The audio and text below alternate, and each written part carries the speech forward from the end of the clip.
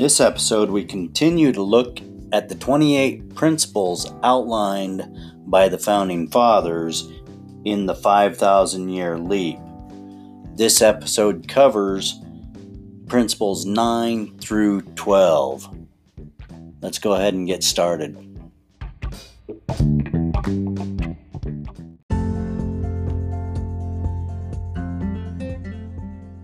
The ninth principle. To protect man's rights, God has revealed certain principles of divine law.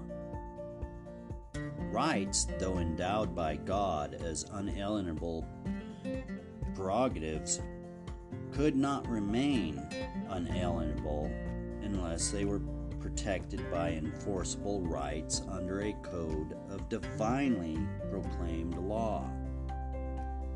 William Blackstone pointed out that the Creator is not only omnipotent, but He is also a being of infinite wisdom.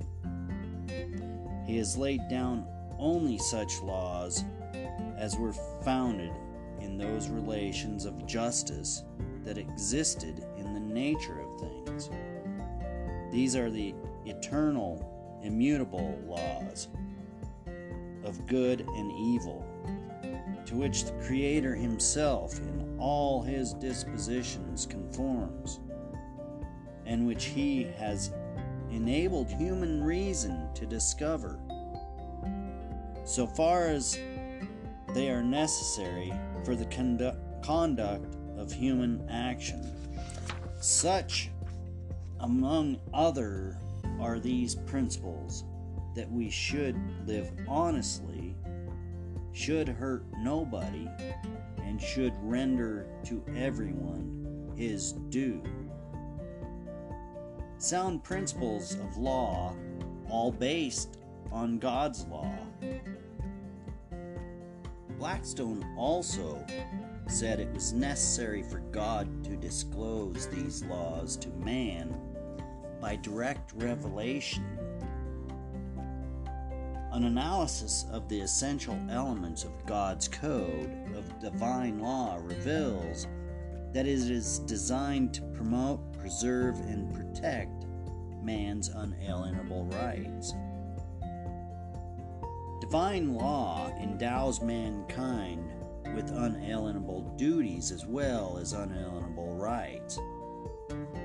In recent years, the universal emphasis on rights has seriously obscured the unalienable duties which are imposed upon mankind by divine law.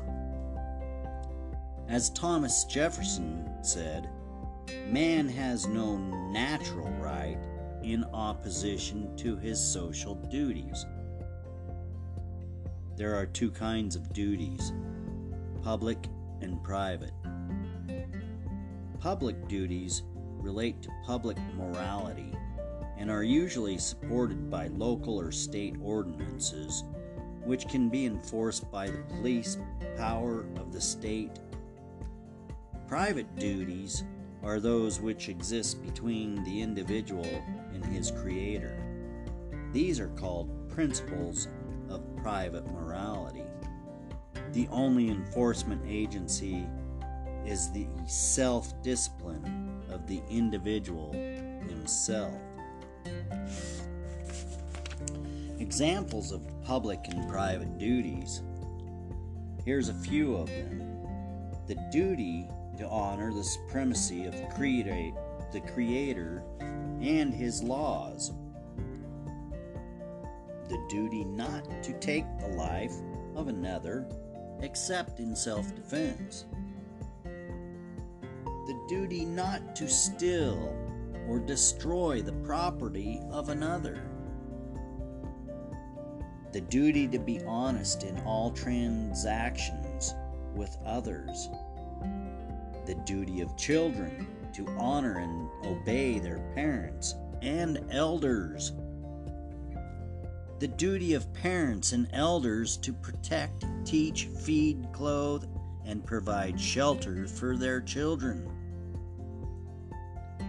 The duty to support law and order and keep the peace, the duty not to contrive through a covetous heart to despoil another, the duty to provide insofar as possible for the needs of the helpless, the sick, the crippled, the injured, the poverty-stricken,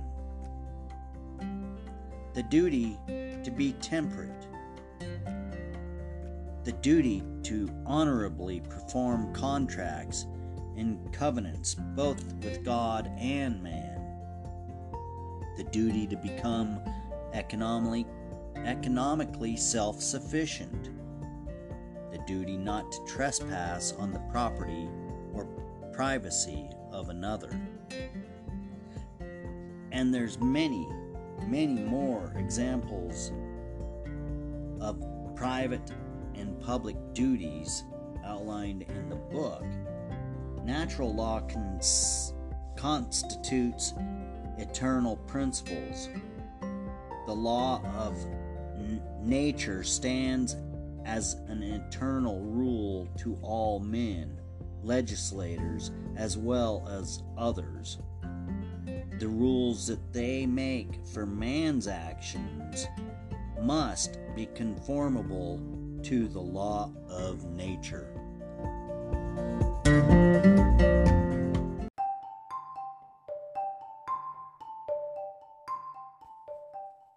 The 10th principle.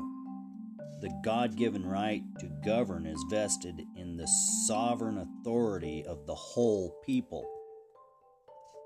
During the 1600s, the royal families of England did everything in their power to establish the doctrine that they governed the people by divine rights of kings.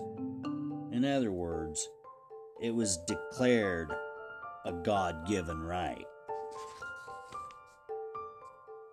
View of the American founders, there was no place for the idea of a divine right of kings in the thinking of the American founders.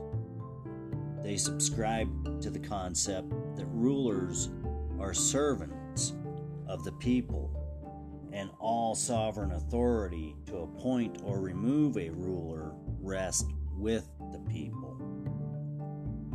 Alexander Hamilton, in this same spirit, declared, "The fabric of American empire ought to rest on the solid basis of the consent of the people."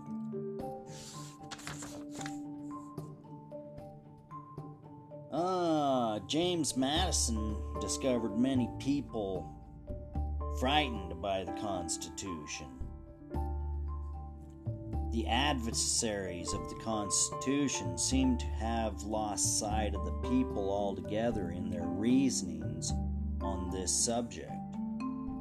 They must be told that the ultimate authority, wherever the derivative may be found, resides in the people alone.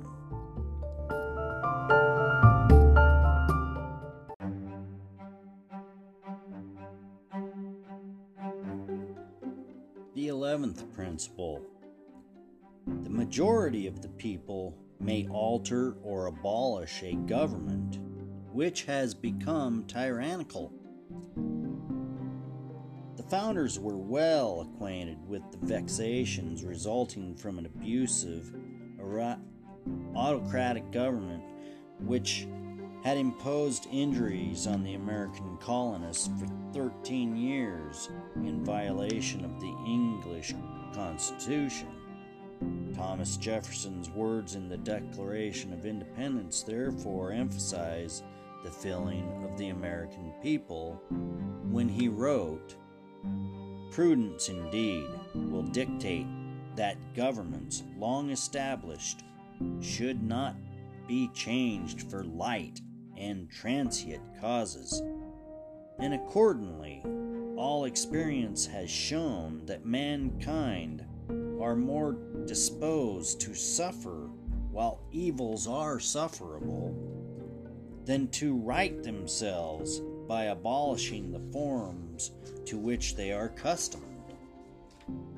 But when a long train of abuses and usurpations pursuing invariably the same object evinces a design to reduce them under absolute despotism, it is their right, it is their duty to throw off such government and to provide new guards for their future security.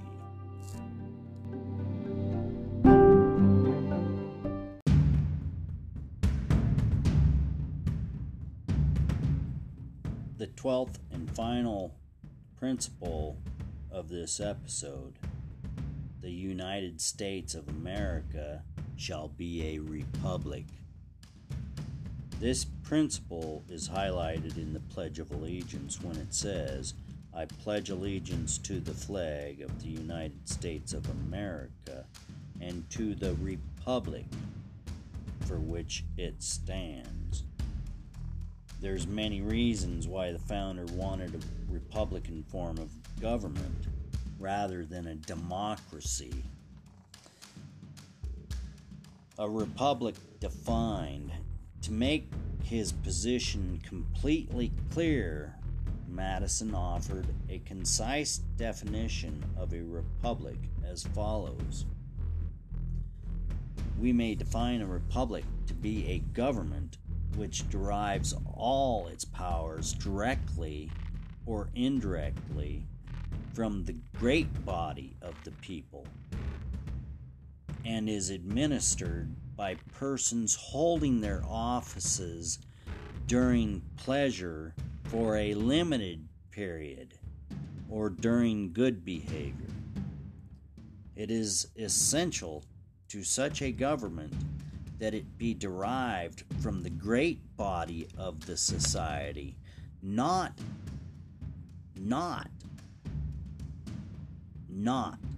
from an inconsiderable proportion or a favored class of it. Otherwise, a handful of tyrannical nobles exercising their oppression by a delegation of their powers might aspire to the rank of republicans and claim for their government the honorable title of a republic.